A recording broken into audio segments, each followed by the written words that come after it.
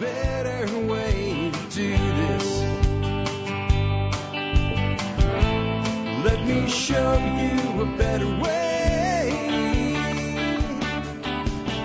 Well, hi, folks. This is Jack Spirko with another edition of the Survival Podcast. As always, one man's view of the changing world, the changing times, and the things we can all do to live a better life. If times get tough, or even if they don't. Today's Thursday, April the 14th, 2022, and this is episode 3075 of the Survival Podcast. I've got a great show for you guys today because this is an expert council Q&A show, which means it's a show that you guys created. How did you create it? Well, you guys send me the questions for the expert council, so that shapes the entire flow of these shows like this. Here's what I've got for you guys today. In the Ron Paul Liberty Highlights, there's an irony that the states with the most tyrannical COVID policies did worse in every measurable way than the states with the absolute most open and free COVID policies. There's no case that can be made against that at this point. I'm sorry. You're wrong if you take the other side. And Dr. Ron Paul will talk about that irony and how tyranny almost always fails in the way that you measure it as to did it do the thing that it even intended to do other than be tyrannical. That's the only thing tyranny's good at. Dan McAdams will talk about how the U.S. intelligence agencies are now actually admitting in public, in the open, that they constantly lie to the American people. If you're shocked by this, the fluoride in your water is working, and I recommend a filter. And then we hear from Chris Rossini over there about the importance of currency competition and market-derived money. And I will talk about how in free societies the market is always determined for itself what money is. And how fiat, in other words, the government saying this shall be the money, is completely the antithesis of the free market. And it always leads to, well, right back where we start with that crew, Ron Paul's tyranny. Nick Ferguson will talk about the propagation of running bamboo from cuttings and just pulling runners out and rhizomes out of the ground as well. Really, really easy, actually. Tim Toolman Cook will talk about dealing with a mouse invasion problem and a bad smell. And I'll tell you why, if you use conventional mouse and rat poison, what's left behind as far as the mouse or the rat, if it's in a place where you can't remove it, will not result in the stink problem. And I think Tim's right when he covers this about the stink problem mainly being mouse waste for this person. This is a crappy problem, pun intended, to deal with. Tim will do his best to help.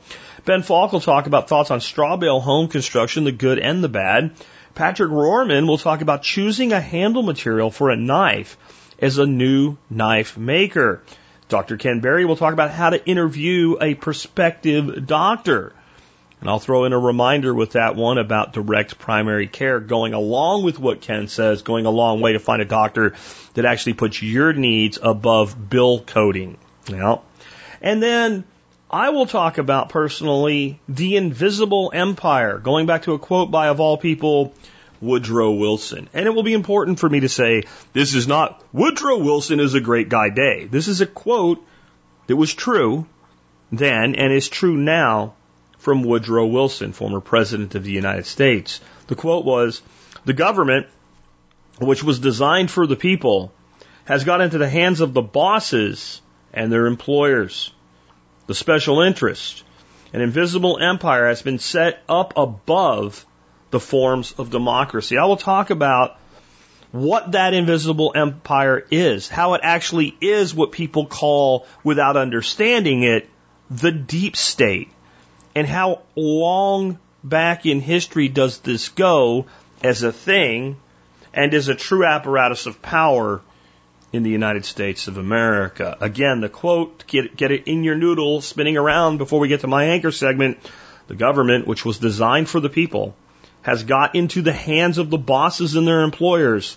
The special interests, an invisible empire, has been set up above the forms of democracy. In other words, I can sum that up with a kind of fancy sounding phrase: regulatory capture. And it's pervasive in everything. Since we're going to end with tyranny, let's start with tyranny. Hearing from Dr. Ron Paul, again on the irony that the tyrannical states did the worst with COVID in every measurable way. How the intelligence agencies are lying. You'll hear that from Dan McAdams and how they're admitting it. and Chris Rossini on the importance of currency competition and market-derived money. But there was a recent study now that said that this is now real top news. Yeah. California and New York were the worst dealing with COVID. I mean, shocking. But the shock is they don't, especially in California, they don't seem to care. You know?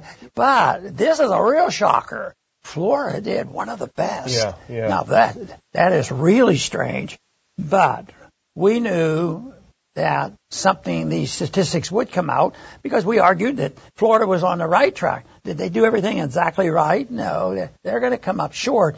But I don't get too upset with this because I accept the principle that the commies are never going to have perfect socialism and we're never going to have perfect liberty. But we have to have a concept of liberty because that to me is the important thing. Be able to sort out truth and fiction. You know, the other side has to work with fiction, and they have to keep converting people and lying to people, and one lie leads to more lies, one intervention leads to more intervention.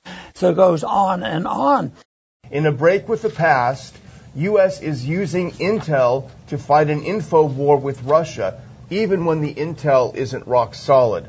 Now, there's a couple of things about this if you want to unpack it a little bit. First of all, they're admitting this, which is interesting. Second of all, right? Because they've been lying to us all the time. They're admitting that the administration is passing off intelligence to the media as fact, things that are of low confidence or even just false information or supposition. They're basically admitting that they are making things up, selling it to the media, which uncritically reprints everything that's fed to them by the administration, our wonderful free press. And here are just a few of the things that we now know they were fake. They were lying to us. First of all, that there was an impending chemical attack. That's what sparked the whole thing. Russia is planning a chemical attack, a false flag chemical attack, made up, fake. China sending weapons to Russia. Remember that was a big thing a couple of weeks ago. Fake. Total lies. The other one, and this was big, and I remember watching this when I was at the gym on Fox News. Putin's advisors are misinforming him and misleading him about the war. They're terrified to tell him the truth about how badly it's going. Lies. This is the big one, Russia is about to produce a false flag video to justify their invasion of Ukraine. Fake. Lies. They admit that they lie. So a couple of questions this raises, Dr. Paul. First of all, it's illegal for the intelligence services of the United States to use their power to propagandize the American people. We know that's illegal. And now we know that they're doing it. What does it say about our intelligence agencies? What does it say about us as a society that we allow this to happen? Look how it shaped the perception of this war in Ukraine. It shaped everything about, the perception in the United States of war based on lies.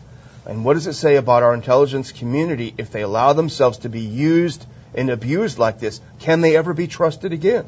But Russia apparently has tied their currency, the ruble, to gold and natural gas. And it's very significant that Russia has tied to gold. And like you mentioned with Bernanke told us gold isn't money. Do you think gold is money? No. It's not money. Even if it has been money for 6,000 years, somebody reversed that and eliminated that economic law. Well, it's an asset. I mean, it's the same. Would you say Treasury bills are money? I don't think they're money either, but they're a financial asset. Why do central banks hold it? Well, it's a form of reserves. Why don't they hold diamonds? Well, it's tradition, long-term tradition. Well, some people still think it's money. Why didn't Russia tie it to platinum or copper or nickel? I mean, if gold is just another dumb rock, as we've been taught by our money masters, that just sits in the ground and doesn't earn interest and it's virtually worthless, why did Russia tie their currency to gold?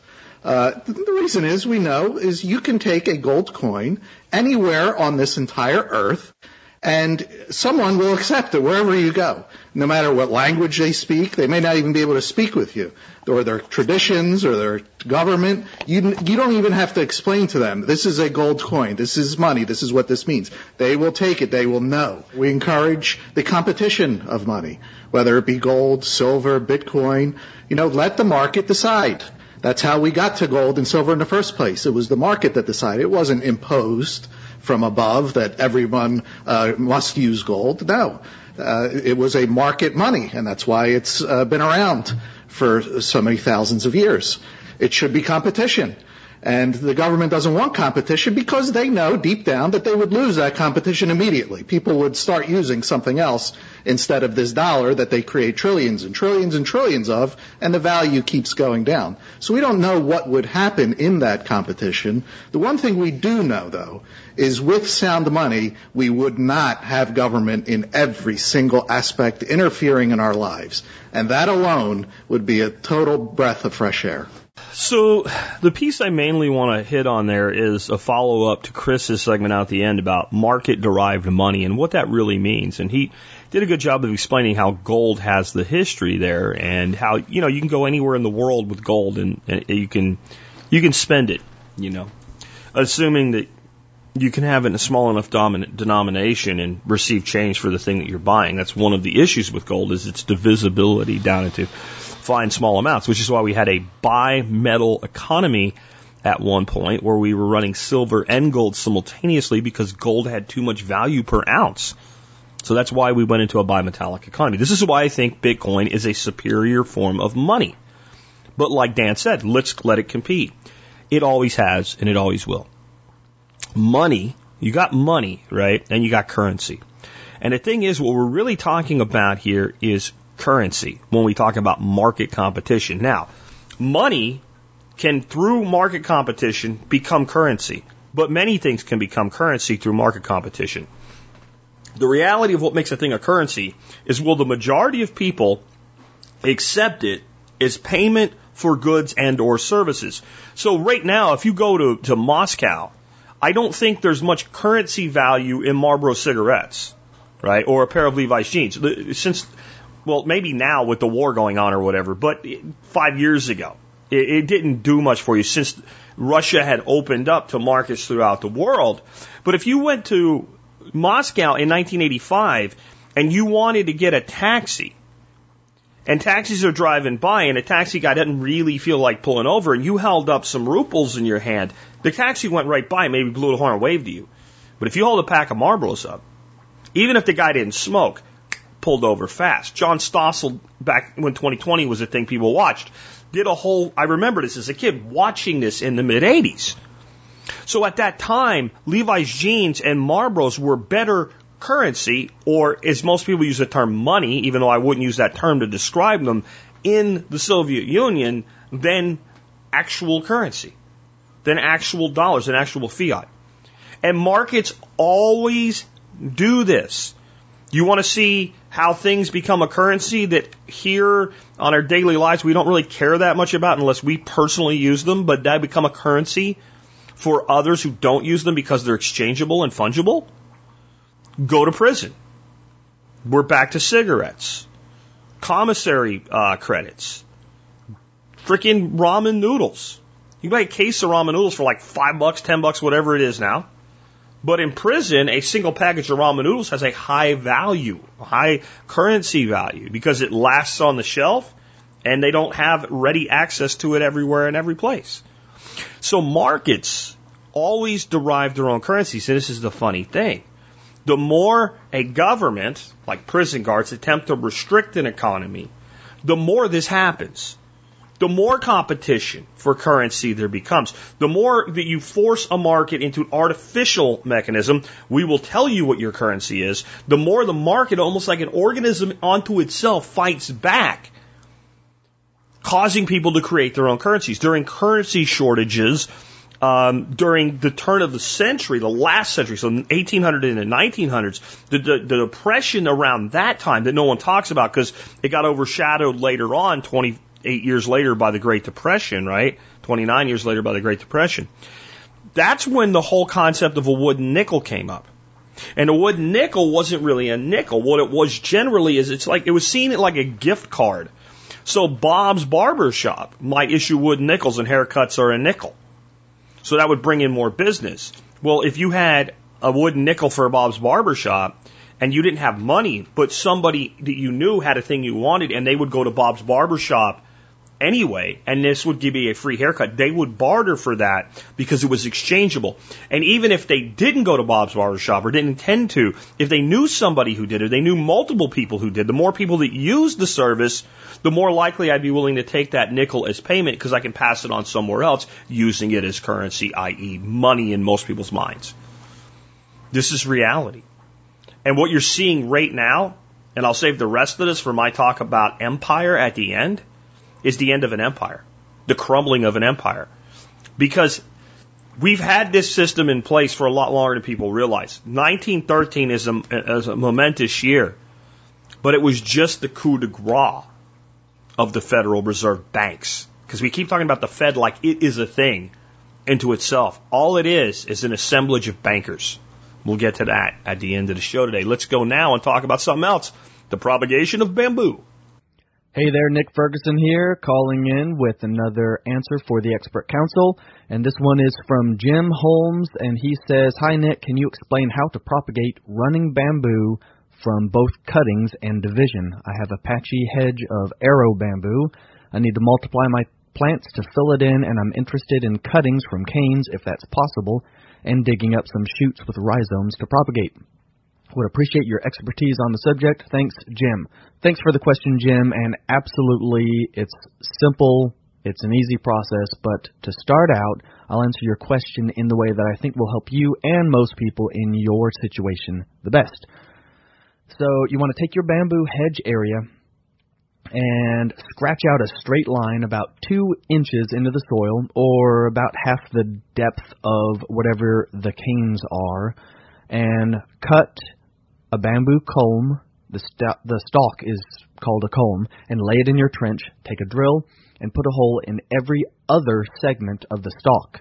You know, there's like a nodule, a node, and then there's a section that's hollow, and then there's another node, and then there's a section. So every other one of those segments, those sections, and you drill a hole in there, you fill one of those segments up with water, and then go to the next one, drill a hole, fill it up with water, and you cover the majority of the stalk with soil and mulch, and you leave the holes exposed so that you can refill when they start to dry out. And check every few days, refill as needed. The bamboo should create new shoots and roots at those nodes, at those center sections. And you can just leave it alone to grow into a new row of clumps of bamboo straight in line with your hedge. You could put 4 to 8 of these in a row parallel with each other to create a relatively fast to establish and easy hedge. And then, boom, they're just growing right in place, right where you want them to be. No transplanting needed. You just make a little trench, lay it down there, drill your holes, fill them up with water, keep them filled up with water so that they have the water to start rooting. Keep them covered up with a little bit of soil. Just, you want to keep the grass, it's giant grass really. You just want to keep it moist and in contact with soil. That's the easiest thing. The more labor-intensive method is to cut sections of root off of the big clump that each have 2 to 3 culms sticking up and transplant those clumps of root to a new location. You'll get more plants sooner with the first method. You'll get larger plants sooner with the second method. Now, I'm working on an updated video course on plant propagation that'll blow your socks off. I'll be giving away my best-kept secrets, some of which are likely million-dollar methods because, honestly, I've never seen them being used in all my years of learning about this stuff. And I have some new techniques that might just drop your jaws when you see them. I was about to give one of them out on this answer segment, but I figured Jack would yell at me for hating money, so I'll be putting it on the course instead. But those 2 methods are the standard methods that most people use. They're tried and true. They work great. That's what I would do. Speaking of not hating money, I'm headed to Texas, Oklahoma, Arkansas, and maybe Missouri the end of this month, probably dropping by Jack's to visit him for a couple days. So, if you are one of the, at this point, hundreds of people who've been coming at me wanting consulting, and I somehow forgot or overlooked your email, and you're in one of those states, shoot me an email with consulting in the subject line. Remind me, I'm sorry. Sometimes people fall through the cracks. When I have so many emails, I just can't keep track of it all. I'm probably not going to be able to hit all the places on this trip, but you might get lucky and snag a cancellation spot. If not, I'll put you on my notification list to let you know the next time I'm heading back through that area. If I get enough people and I have enough time, I'll make another trip through. And if you haven't heard back from me, I apologize. Just send me another email. I'll do my best to get you added to my list of people to notify when I'm doing a tour. Best to include your address or latitude and longitude for the property driveway or access, just so I have an idea of where in the country you're located. It just helps me with logistics and know who I need to contact. Oh, and just in case you're further north than I've been in a while, I might be headed to North Dakota this summer sometime, so keep that in mind if you're one of those crazy people who live where it hurts to breathe for part of the year. Hope that answer helps you out, dude. Should be pretty easy and simple. They're basically just giant grasses. They spread easily. Just keep those nodes damp and under some shade, and you should have roots and shoots forming in no time. I'm Nick Ferguson from Homegrown Liberty. Do good things. Well, next up we have a segment on mouse issues and mouse poo, and a crappy problem with Tim Toolman Cook. Hey guys, Toolman Tim here, coming back at you from the workshop where we create community, find freedom, promote preparedness, and share success. Back to answer another question for the expert council, so let's dive right in. Okay, this week the question is, hey Tim, I'm purchasing this house, the house I grew up in, but it has some problems. For as long as I can remember, we've had mice issues that were never seriously addressed. And in the past few years or so, I smelled dead things in the walls during the warm months. Yuck. This was never an issue before, and I often feel I'm the only one who even notices, which I find simultaneously ridiculous and disgusting. My partner and I are pretty confident we know some of the spots the mice are getting in, but is there any particular method or timing we should keep in mind before plugging the holes? There's a crack in the cement along the back of the house and a chunk of wall missing in the garage. I suspect they may enter through that. Trapping a bunch of animals in the wall to die sounds pretty gross to me, but I don't know how else to get them out. Please help. Thanks for all you do. Okay, so what I would say first off is, of course, the big issue is going to be the contamination.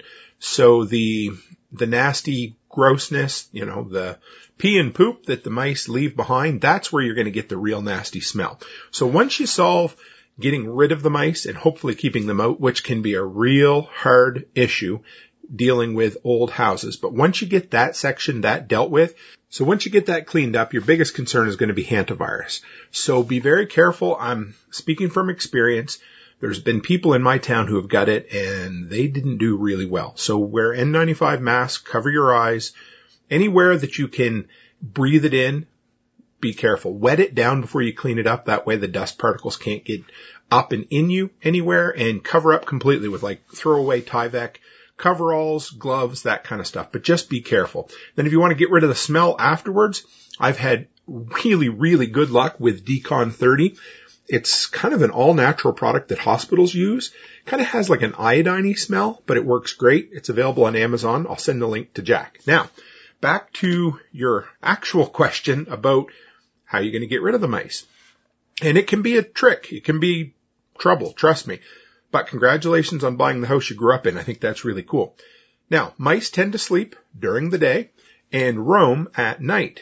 And they tend to run along the edges of the perimeter of rooms and that sort of thing. So if you're looking to find out where they're going, get up at night, kind of wander around, shine a flashlight, see if you can find where they're going. Look for signs. You can find their little poop trails because they love to just let it go as they walk along, indiscriminately everywhere.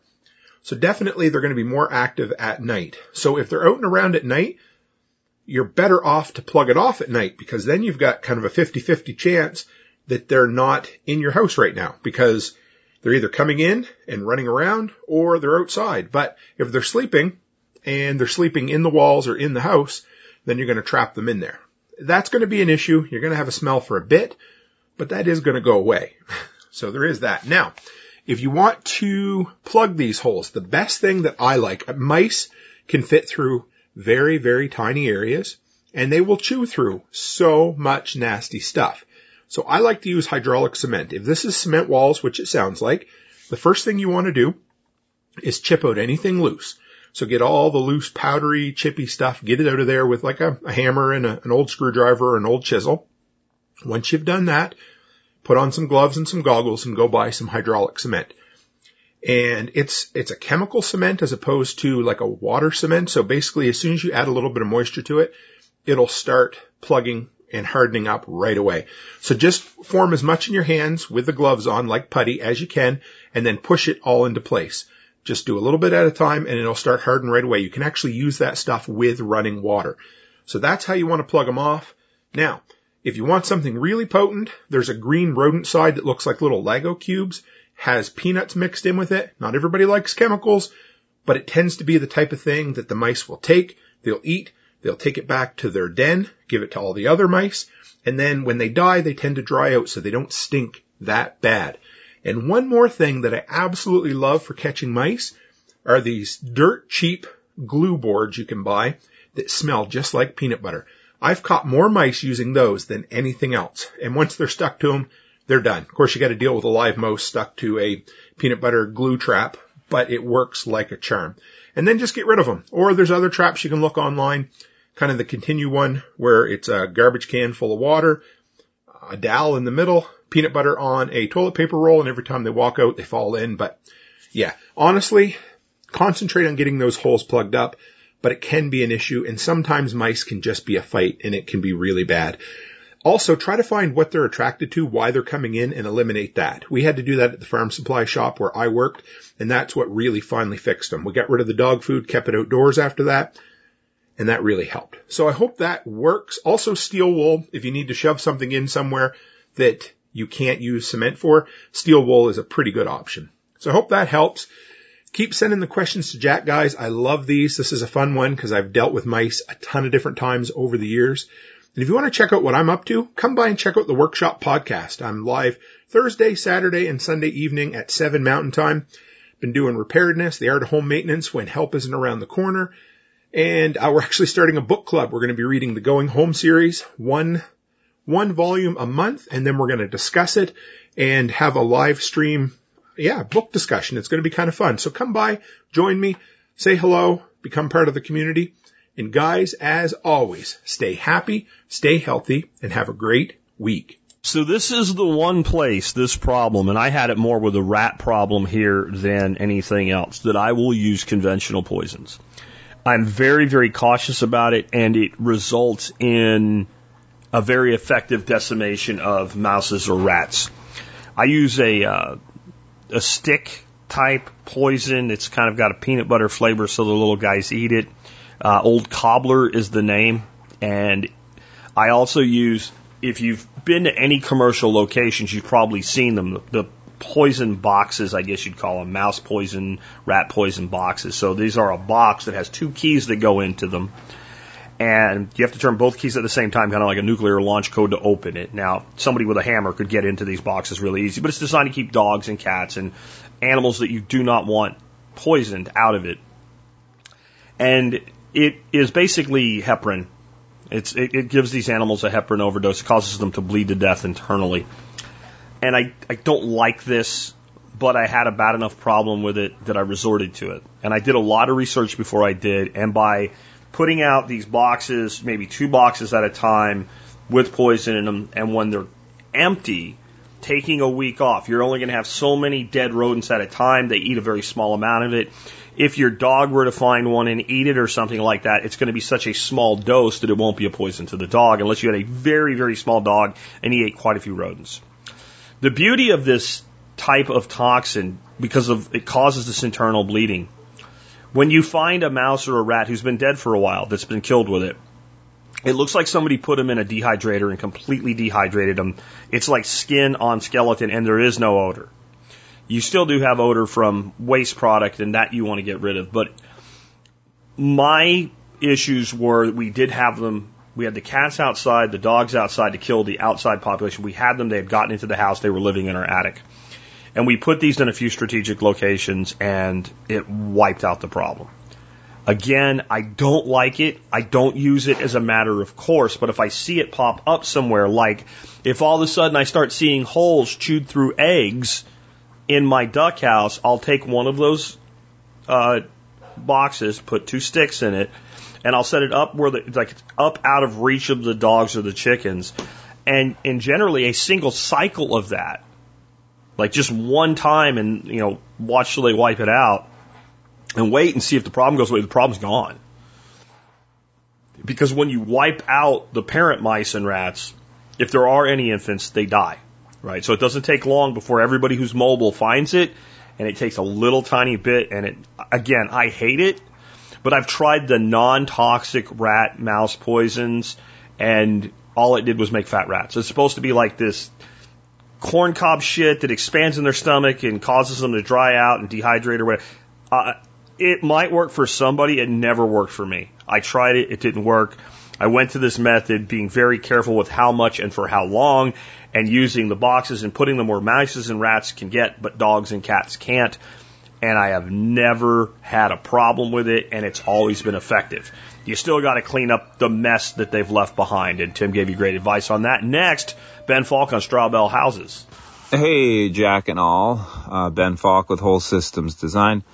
Question about straw bale as a high-performance home I think you're in the Midwest. Straw bales can be great homes, for sure. Moisture issues are no more of a problem than with fiberglass or anything else. I know that's what a lot of people jump to, but moisture is a big deal in any home. The problems with straw bale that I seem to understand them as, and I don't live in a straw bale home, but I've spent some time in them, is that it's such a wide wall. I mean, it's usually 14 inches, depending on the bale. Plus, you got to sheath it on the inside and outside. So you're like at least at 16 inches, which is like a castle, I mean, it takes up valuable and expensive real estate on your slab, and it's dark. The wider your walls, the darker your house gets, all things being equal. And that's a significant effect, more than you'd think, but you're basically turning every window well into like a little bit of a tunnel. Imagine a wall that's 5 feet wide, and how much darker that even gets.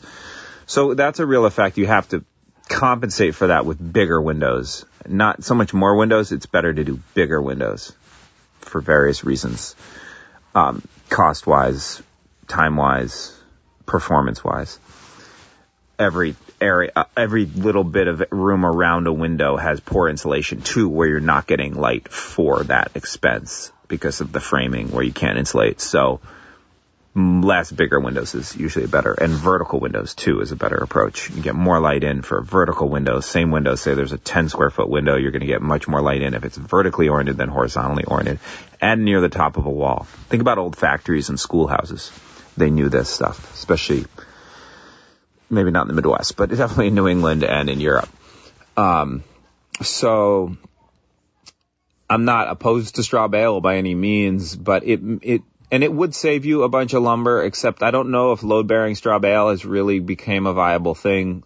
That was a movement for a little bit. If it's not viable, which I think there's a lot of reasons it wouldn't be, because straw bales compress over time, I wouldn't do a load-bearing bale wall. Then you still need lumber. Maybe a little less, but it's not, you're not looking to get your structure out of the bale. You're just using it as infill for insulation. I'm a big fan of blown-in cellulose, wood framing, staggered stud, 2x6 staggered studs, get a 10-inch to 12-inch wall, blow-in cellulose. Done. Works great. 12-inch wall isn't excessively thick, but it's super cozy. 10-inch might be fine. There's a balance point there. I think I've done 10 inches in the walls and 14 in the ceiling, and even in Vermont, that's really cozy. I mean, I don't know that I'd go any thicker if I did it again. That was with a Larson truss versus staggered stud. Staggered stud, I think, would be a better way to go, though. So that's becoming standard around here for high-performance homes, just 2x6, 10 to 14-inch wall, staggered stud, blow cellulose in, maybe 2x8. Just stagger it so you don't have the thermal bridge. Chris Magwood is super sound, so any information from him I think is probably going to be really good. I don't know the other source as well, but I think you're doing good research if you've come across him, and he's also in a nice cold climate. So good reference point. And I could talk a lot about, high performance homes, but I think I'd leave it at that. Good luck. Sounds like you're on a good path there. I guess one way you can really minimize the light loss in a home with thick walls, whether it's straw bale or possibly some other form of earth-based construction, would be a lot of lighting from above. So standard skylights would be one option. And then I've seen some skylights that are pretty cool. When you look up, what you see looks like a light, like a roof, like a standard, kind of bowled out like a big can light. It's like something you cut into the roof and you put it in, but there's more of like a bulb that comes down. And often these can be fed, you can have one roof opening, and it can feed to multiples of these through these tubes with reflectors, and they're incredibly bright. And it's all natural light. So what's actually happening is a series of mirrors in direction and deflection within these metallic tubes are taking a ton of light in off your roof and then distributing it to this various emitters. So obviously on a day where there's low outside light, heavy clouds or something, you're going to get less. And as far as I know, I really never looked at them enough to be sure. I would think that they should have some way to be turned on and off during the daytime, some sort of, because all it would be is a little internal flapper that basically closed off the light so that if you didn't want a room that bright, you could dim it the way you would lower a shade. I'm not sure about that, but I can't imagine somebody builds these without having that as an option. So if you do decide to go this route and you want more lighting, you might want to really think about bringing more lighting in, like Ben said, with long vertical windows, full lit up sides, south facing, etc., but also some of that type of technology as well, because from an insulative standpoint, they're very, very effective homes. And there's a lot of ways to go, though. And I just want to say, when anybody looks at building a home, I've seen beautiful homes built with straw bale. I've seen it done with cob. I've seen it done with, can't think what they're called right now, but the steel and foam panels. I've seen it done with more conventional construction, but more thought going into it. I've seen geodesic concrete domes. I've seen all types of construction, and it all can be done very effectively. And some is better in different climates.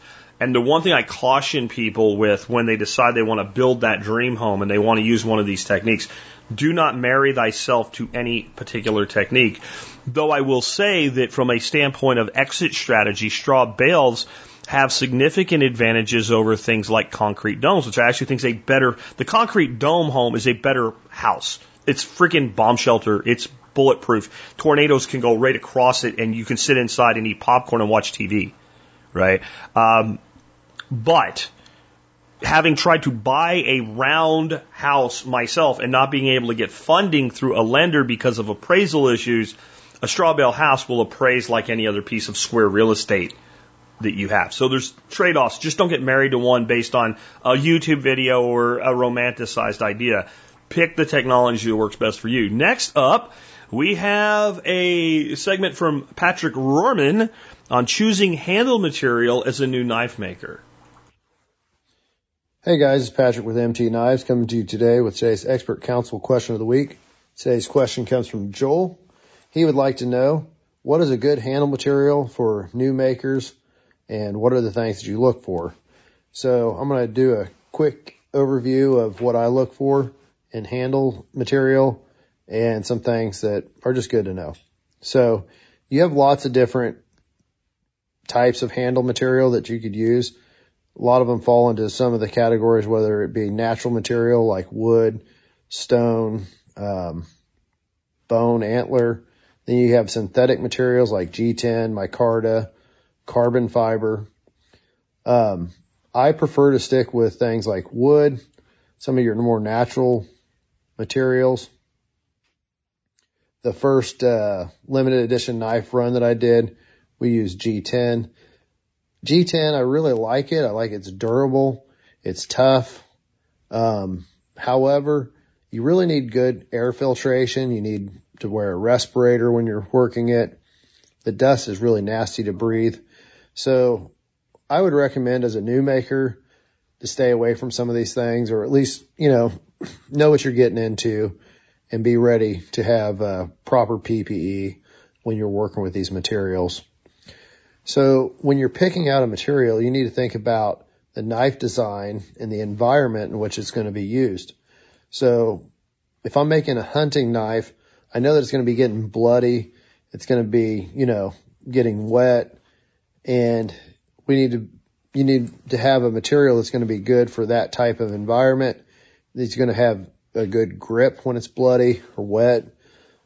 Probably want a good guard there so people's hands don't slip up onto the blade. So there's a lot of things that come into play when you're picking a handle material. The size of the knife is going to dictate too, kind of what you're going to use for handle material. A well-designed knife should be well balanced. So if you're working with something heavy for the handle, there's a couple different ways to accomplish that. Part of that's going to be keeping the handle light, drilling out extra material out of the handle so that you don't have the weight in the steel, and maybe even coring out your handle just to keep some of that weight, keep that knife well balanced. You just don't want to take away from the strength of the handle either. So these are all factors you're going to think about when you're designing a knife. A lot of it's just going to come with experience. The environment in which the knife is going to be used. If I'm making a knife that's going to be, in the ocean, around salt water, things like that, or if it's going to be in a desert where it's extremely dry, all these things are factors that should be considered when picking out a knife. And so if I'm going to make if I'm going to have a wood handle on a knife that's going to go to the desert, when you make that, it's good to make sure that wood is already nice, has a low moisture content. And, no matter what you do, if it's a wood natural material, it's going to expand, it's going to contract. You want to avoid that.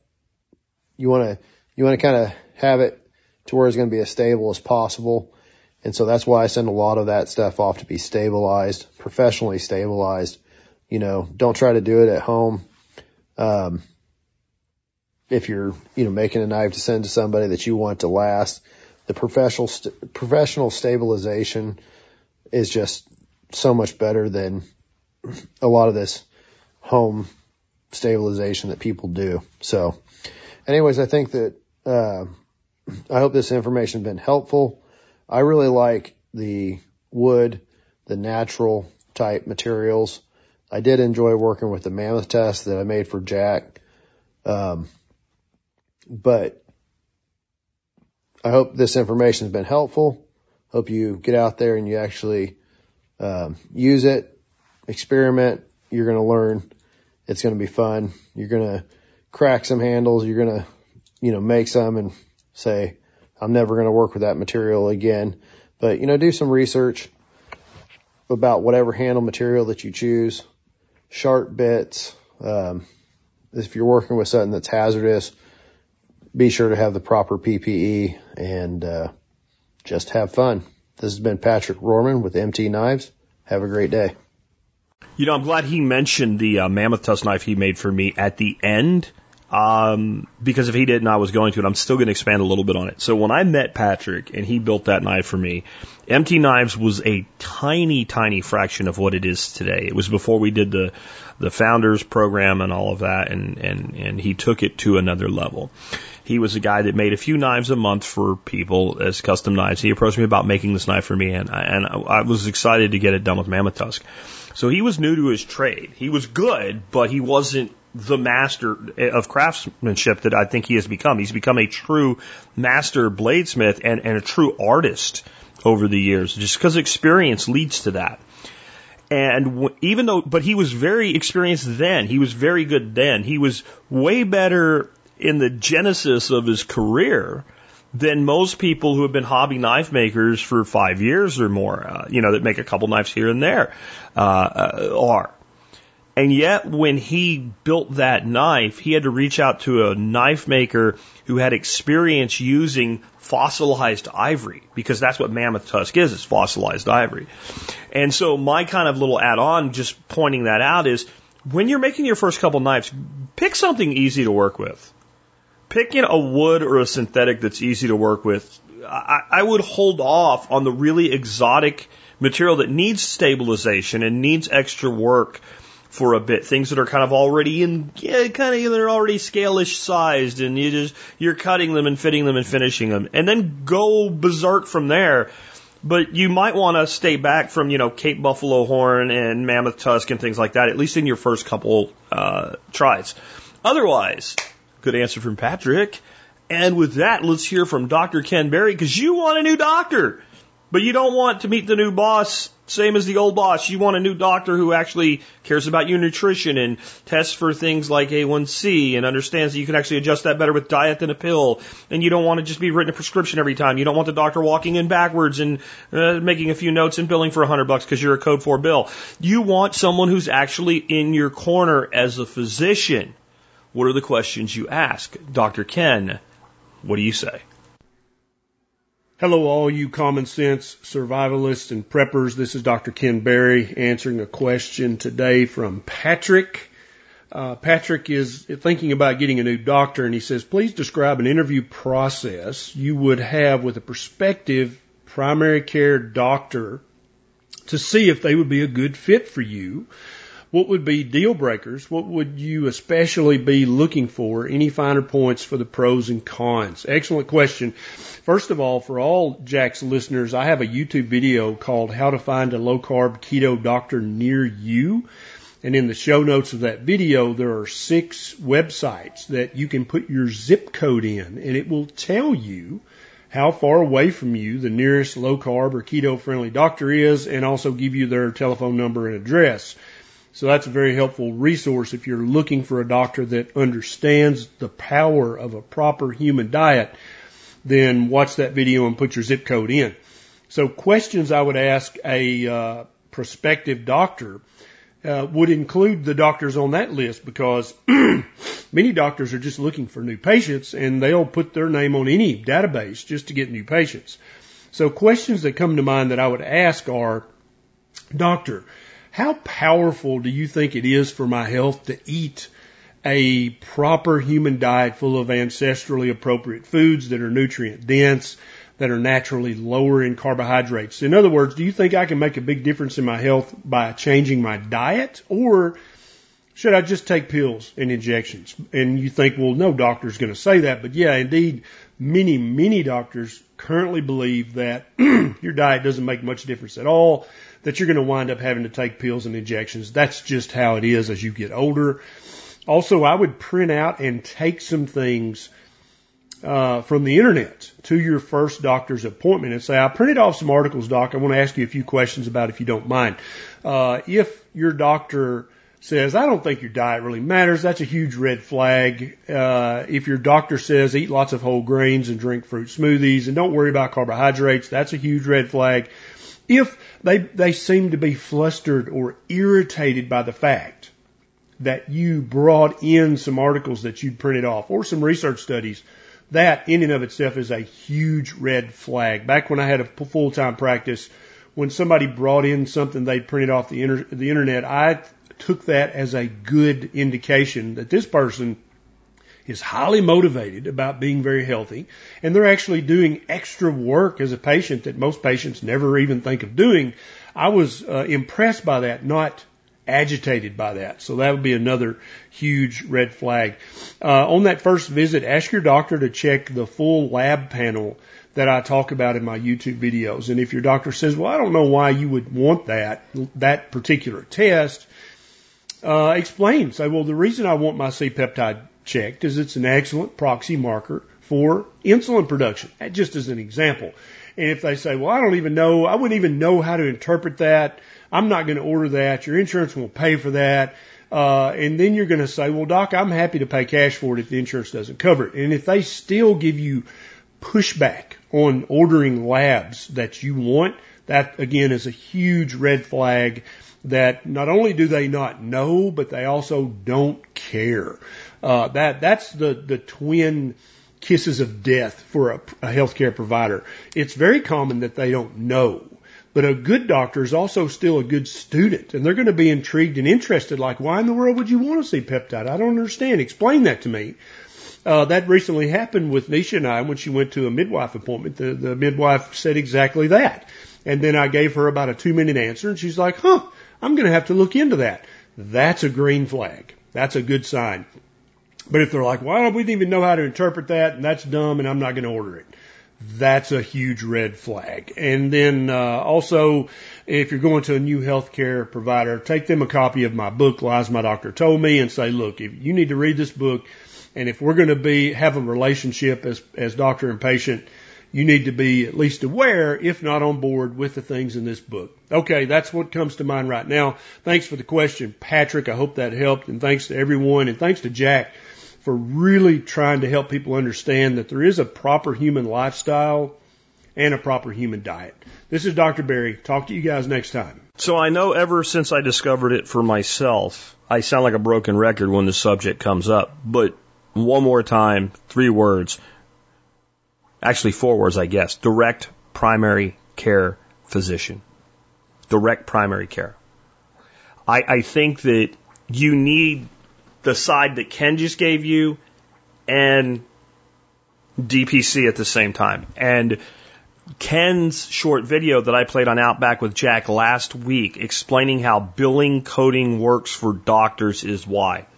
I do not believe that a doctor can run a practice today inside the heavily regulated insurance and Medicaid market and do the things that we want a doctor to do for us that Ken is talking about. I don't think those two things can work. I don't care if the doctor is as lily white as the driven snow. It's much to me like when we send a brand new, newly minted, I don't care what party, congressperson off to the House of Representatives, and that person somehow made it through the gauntlet. Outside of the icky nature of politics, they were some true outsider. They are as lily white as the driven snow. And whether you agree with them or not, they mean what they say and they say what they mean. And they go to D.C. fully with the intention of keeping their promises and not compromising and voting yes when they should vote yes according to their promises and no when they should say no. And they didn't take any dark money and they don't care. And they're going to be who they promised to be. And they really believe that. If you gave them a lie detector test the day before they showed up at the Capitol building, they passed with flying colors. You've known them your whole life. You know they mean what they say. And guess what happens? Party dues system.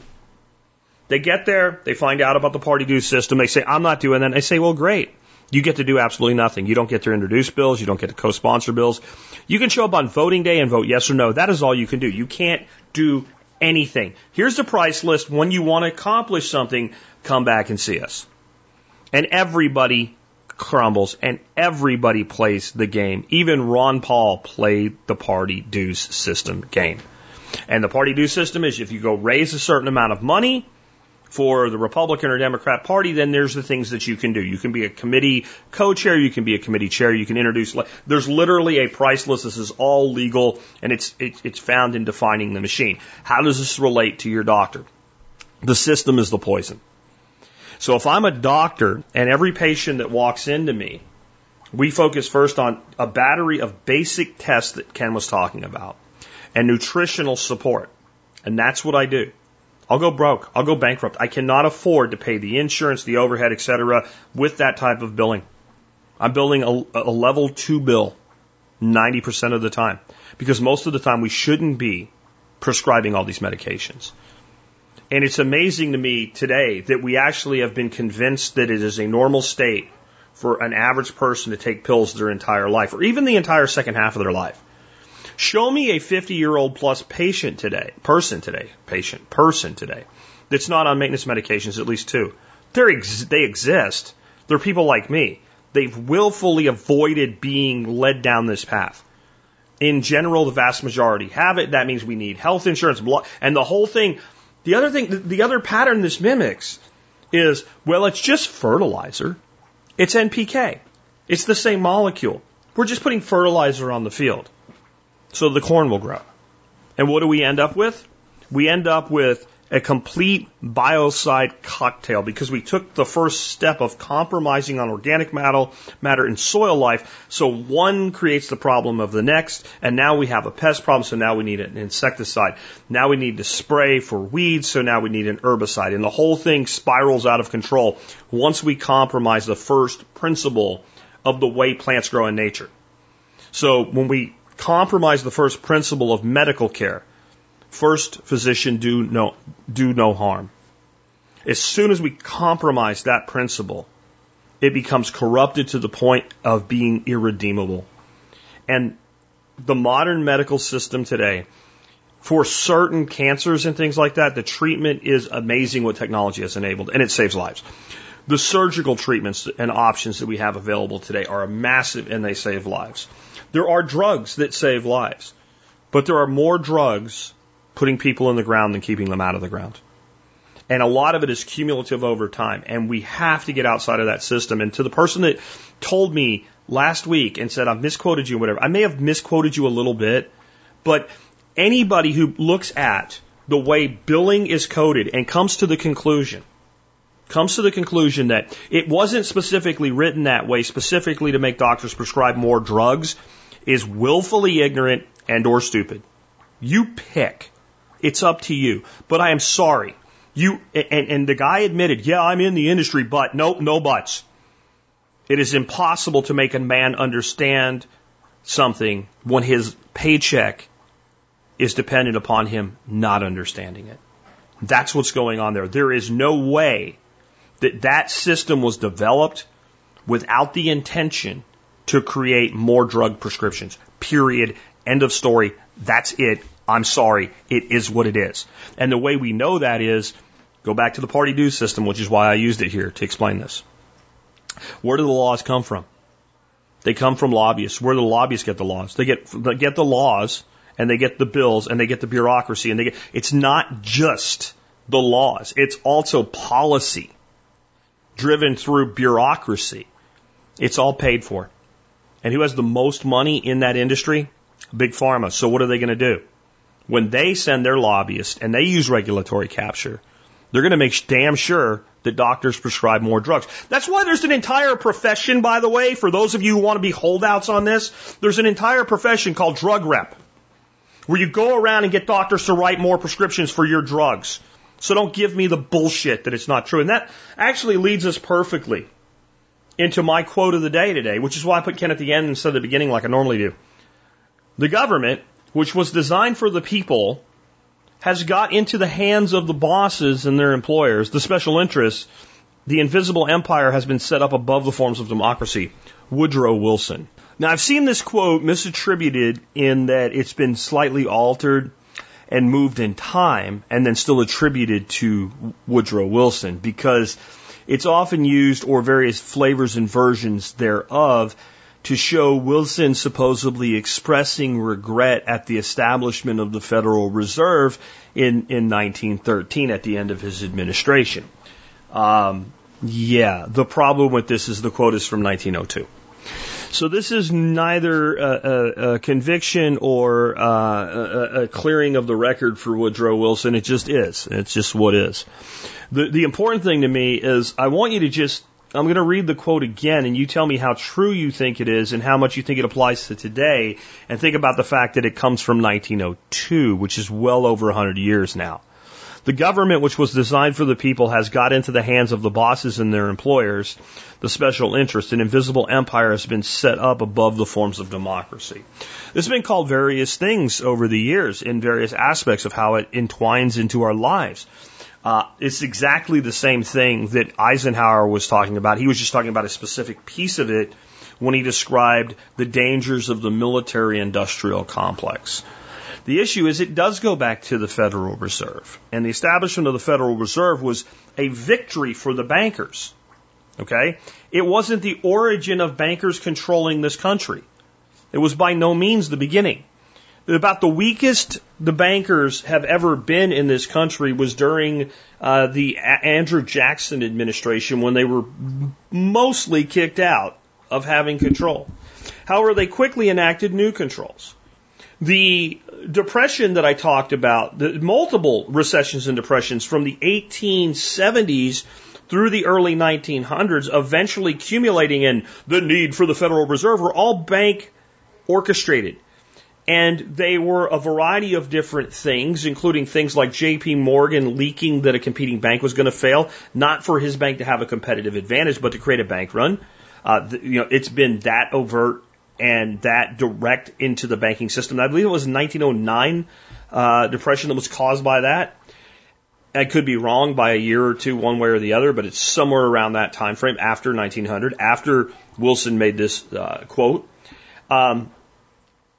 But it's not the only thing. One of the most important industries then as now, but even more important at the time because more people were employed by it. The vast majority of people in the country were employed by the agricultural industry, and the banks were creating boom and bust cycles around agricultural loans that farmers needed to buy seed crop to then plant and harvest. And they were orchestrating multiple recessions. There was also the war on silver and gold and the demonetization of silver during this time, known as the crime of 1873, the demonetization of silver, which the entire book, later becoming a movie, The Wizard of Oz, was based on. The Emerald City, the man behind the curtain, who is the banker, the golden road leading to the Emerald City. And then if you've only watched the movie, which literally killed Julie Andrews just to make it completely inside the cabal,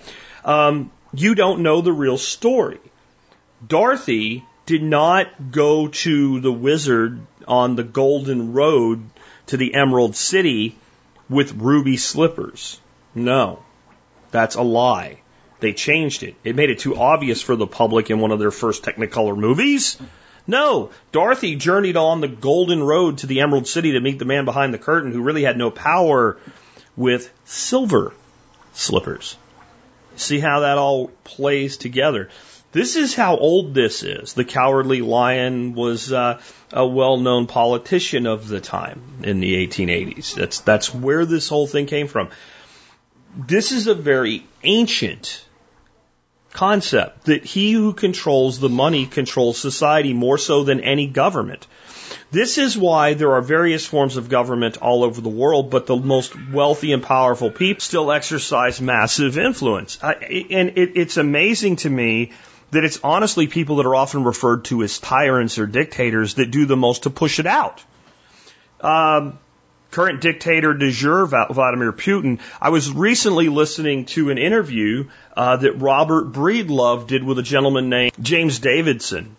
And I liked most of what James Davidson had to say. If you look up the interview on the What is Money podcast, I'll just tell you need to listen to it at least 1.25, if not 1.5 speed, because the guy, well, he talks slow. And there's a lot of long pauses like that. In fact, it seems to me there's a whole podcast technology to be developed, like an AI-driven thing that can actually determine the two different voices and then speed up the one side on the podcast versus the other.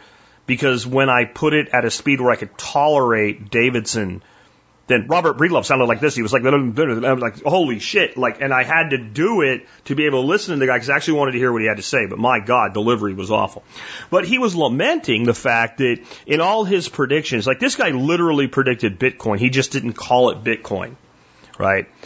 He also predicted social media, which he referred to in his book as narrowcasting, and it was a perfect description of it.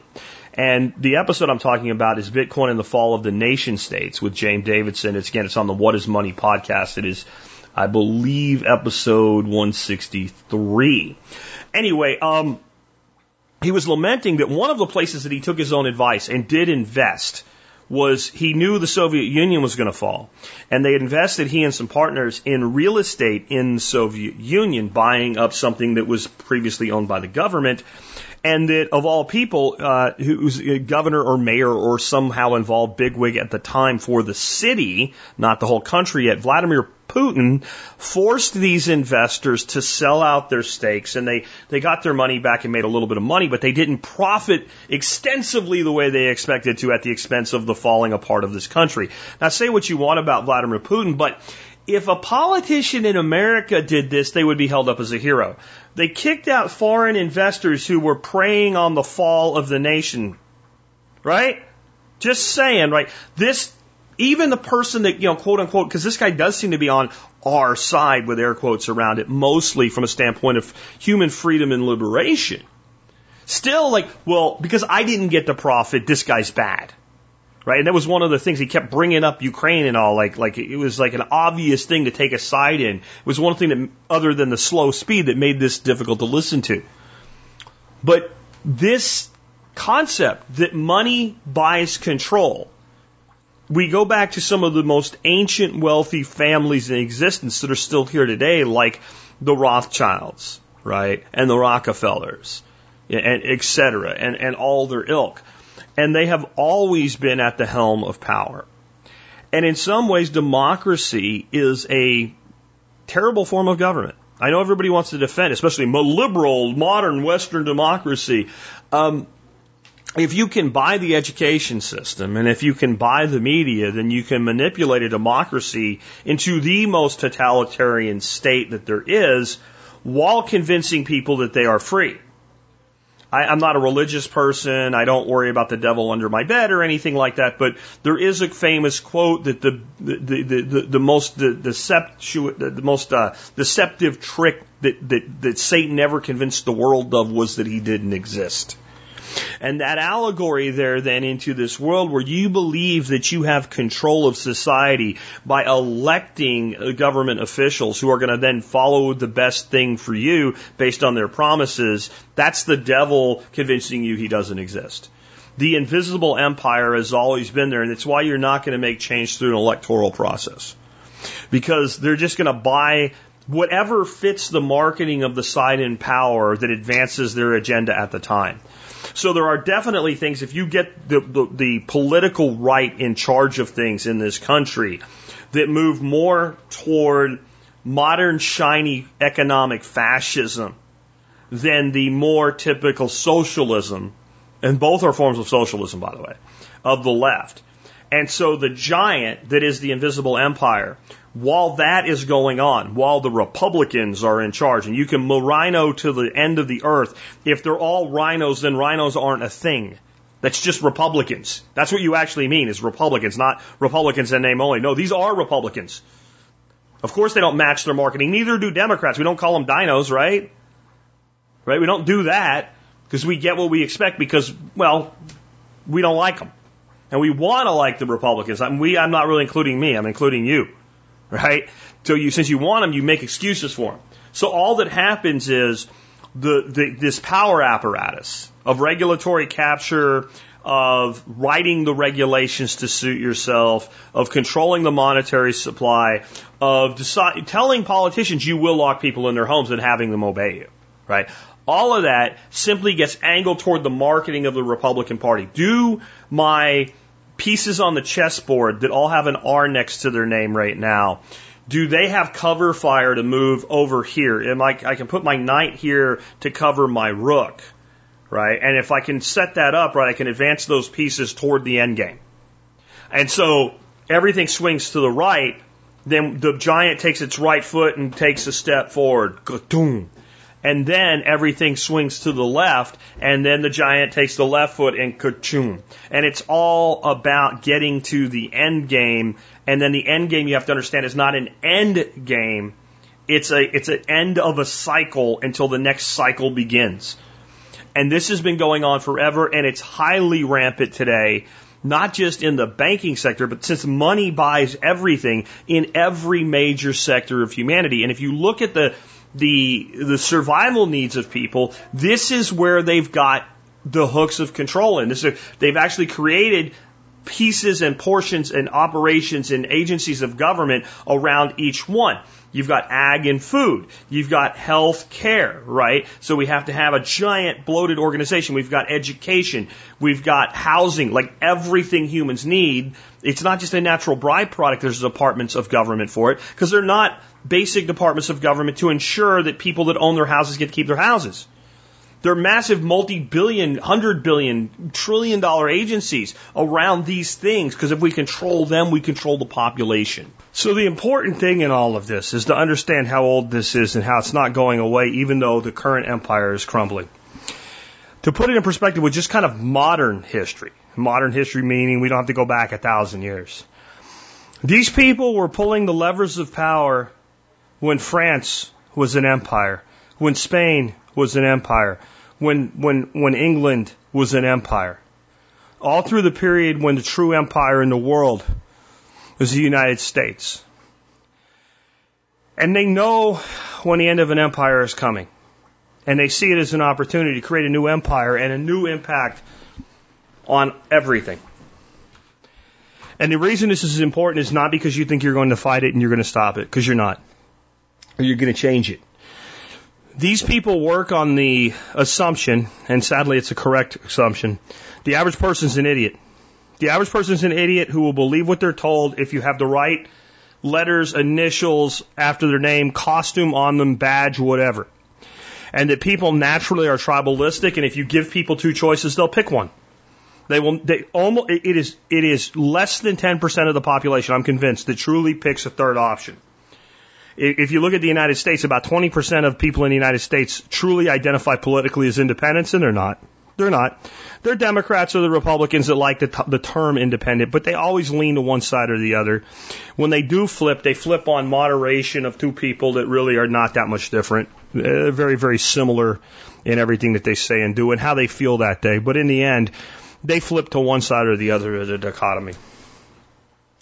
And knowing this, the people in power will simply, again, continue to advance the left and right boot of the giant, depending on which side of democracy is in power at any given time. And this is why democracy, as we call it anyway, and if one more person tells me we're a republic, I'm going to smack you. I'm going to smack you because you know what I'm saying here. No, we're not a pure democracy. No other country in the world is either, so shut up. But when democracy is then seductive. Because I don't like the way that it is now, I'll change it next time I get to tick a box. My side will eventually be in charge again. And this creates an obedient public. And it's why the people that had a history of power through empire, in the conventional sense of emperors or kings, gave up, took the approach that it looked like they gave up their power. They didn't give up any of their power. See, the same guy that I was talking about here on the What is Money podcast, this gentleman, James Davidson. Actually, it wasn't Davidson. It was actually Breedlove himself. Robert Breedlove went on to talk about anarchism with Peter McCormack on Peter's podcast. And Peter was pointing out how, like, in the past, there would be, like, this king that had, like, only, like, 100 or 200 subjects, like, on the Hawaiian Islands, and basically he was the dictator, and he had the nicer house and everything like that. And in many ways, that seems like a big step away, right, from the freedom that we think we know in the country today. But let's say that you are the king of 200 people, and you're not doing right by them, and they don't have a way to vote you out of office. How long is it before they throw you off a cliff? Or crack your head with a coconut or a stone or a rock? Or stab you to death with a stick or set you on fire? It's not long at all, is it? It's not long at all, is it? Sure, maybe we say, hey, this guy that like does all the work of the king, we give him a nicer house. Sure. But if the guy's actually oppressing his people and he only has a couple hundred people he's oppressing, he's dead. The entire premise that we live under today and that was evolved out of the feudal system and then later into democracy is the enforcer class. We think of working class people of like rich and affluent and truly wealthy and the divisions in there, and then middle class and upper middle class and lower middle class and the poor. And we think of that as the class of citizenry. But we have a whole different group of classes that are the ones that are actually used to maintain control. We use fear that the poor people will kill you if you don't have enough authoritarian. This creates an enforcer class. And the enforcer class is the government itself. Okay? The enforcement class is the bureaucracy within the government. So we have the governing government, and then we have the bureaucratic government. But then it's all the cops of all flavors, shapes, and forms. And I don't just mean street cops doing road piracy, okay? It's all the cops. So if you look at something like the Attorney General of a state, that would be the top cop in the state. So they're part of that class. And if you have a large enough enforcer class, convinced that what they're doing is noble and for the good of society, then a small number of people can maintain control. But eventually this will fall apart. Soviet Union, anybody? Remember? Right? Eventually these empires collapse under their own weight, and the people that are really pulling the levers, they sit back, they relax, and they build the next one, like a video game. You know, a great window into this is it only focuses on just the wealth and the game of the stock market, but it really explains the whole thing, is Trading Spaces by Aaron Russo. Eddie Murphy was in it. It's a great one to watch and really understand. Like, think about that at a much higher level. That's how everything is. And what that means is massive flux is coming. This empire is coming to an end in its current form. At the other end of it, does that mean that China becomes the new empire? Possibly. Jim Rogers thinks so. That's why he's living in China and having his kids learn Mandarin. But could it just be an evolution of the United States and a new window in which we observe the world, a new world order, if you want to call it that? Possibly. We don't know. But this is what we do know. Every time these massive shifts occur, people become incredibly wealthy who are just regular everyday people who worry more about building their own lives and building their own empire rather than the crumbling of the empire that never did anything for them anyway. The average person has not benefited from American empire. We haven't. We've been convinced that the reason that you have a nice house on Maple Street and 2.3 kids and a nice school to send them to and all is because of American empire. But what actually made America successful is the fact that we have more of a free market in this country than any other country in the world up till very recently. And not all, not perfect, but in spite of the tyranny, the market is that powerful. And it will always be that powerful. So it's up to you now to figure out, what do you do? How do you build your empire while their empire crumbles? If you want to know more about that, leading up to this, I will be speaking on that very subject at 3 events coming up. I will be speaking at the end of the month at Float Fest. And I'm doing the same talk at all 3. Build your empire while theirs crumbles. So Float Fest, the end of the month, down in near Austin, Texas, in that general vicinity. And then same general area just a week later at John Bush's Exit and Build. And then in June, I will be speaking on this same subject at the Self-Reliance Festival with Nicole Sauce and John Willis and Ken Berry and a bunch of other great people up in Camden, Tennessee.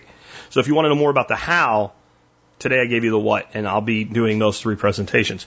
With that, let's go ahead and wrap things up. Let me remind you guys you can help support the show in a variety of ways. One is to become a member of the Survival Podcast Members Support Brigade. You get a bunch of great discounts. You can learn more just by going to thesurvivalpodcast.com and clicking on members to learn more.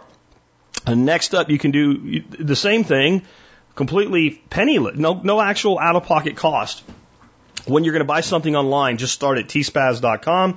That's TSPAZ, tspaz.com. All my reviews are there, but no matter what you buy, as long as you start there, you help support us. Today's item of the day is on sale today. It's the Cable Matter 6-outlet wall mount surge protector. This is a great little device. Anybody can install it, even me. You just plug it into a wall outlet and you go from 2 outlets to 6. It does have built-in surge protection and 2 USB ports. It's got a little light on the top that makes you not stub your toe walking down the hallway if you're using it there. If it's too bright in a particular room at night, throw some tape or paint over the little light thing instead of complaining in the comments on Amazon, which is the only negative comments you'll find on this little device. It's on sale today for $11.99, and I think you will find it is worth every penny. With that, hope you guys enjoyed today's show. This has been Jack Spirko with another edition of the Survival Podcast. You pull yourself up, they keep bringing you down? Are they gonna bail you out or just run you around? They said you should have a house the American way. $1 down, $1 a month, and you'll never have to pay. There's a better way to do this. Let me show you a better way.